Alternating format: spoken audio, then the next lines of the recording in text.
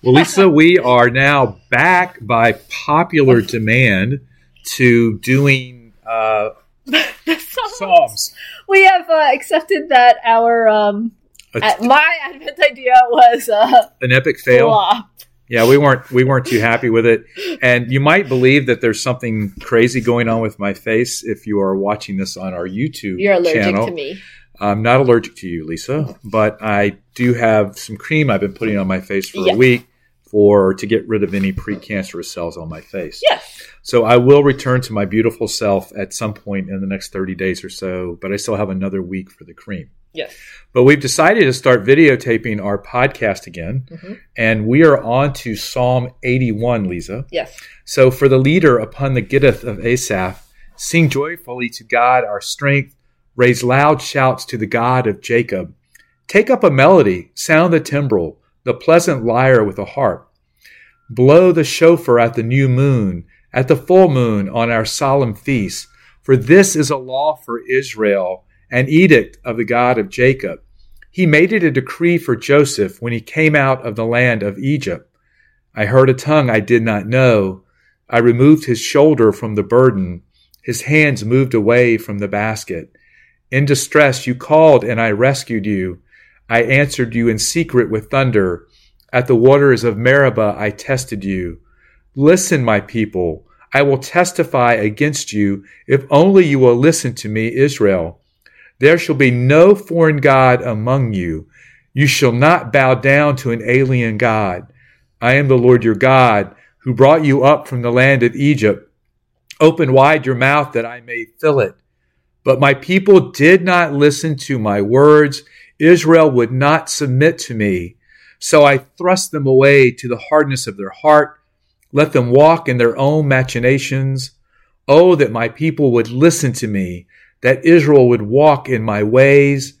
In a moment I would humble their foes and turn back my hand against their oppressors.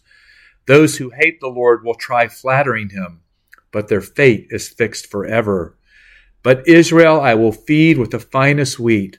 I will satisfy them with honey from the rock. So the word of the Lord, Lisa.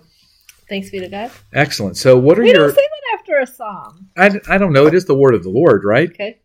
So what are your takeaways on Psalm 81 now that we are back on the Psalms? The first word that popped out at me was burden.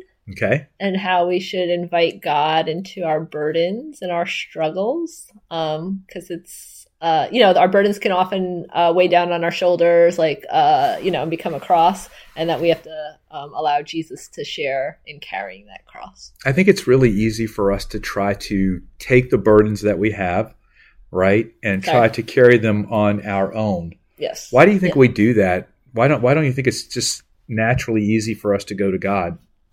Why we don't naturally? Yeah. I think, we maybe grow up with a mindset of being self-sufficient and handling things ourselves and not bothering other people with our problems. So. And I think sometimes we may have some success in solving some of our own problems.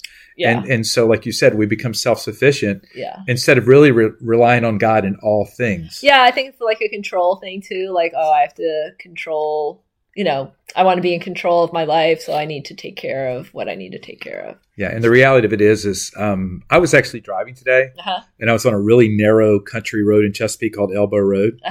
And I'm driving by all these cars, and I actually thought, I said, there are so many times every day in life where we don't have control over what's going on. Oh, sure. I mean, all of the things around us that could immediately change our circumstances, create burdens in our lives. And so I think no matter where you are in your faith journey right now, Lisa, I think part of the message here that you've brought up is that we need to give all of our burdens to the Lord. We need to surrender them all to them because there's nothing too small in our lives that the Lord doesn't want to enter into. Yes, so even like the little things.